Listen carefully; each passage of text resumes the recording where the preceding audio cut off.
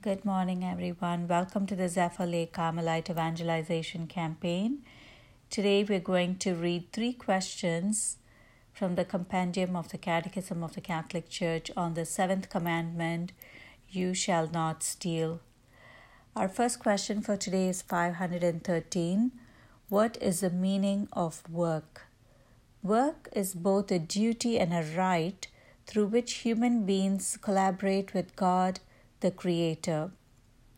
Indeed, by working with commitment and competence, we fulfill the potential inscribed in our nature, honor the Creator's gifts and talents received from Him, provide for ourselves and for our families, and serve the human community.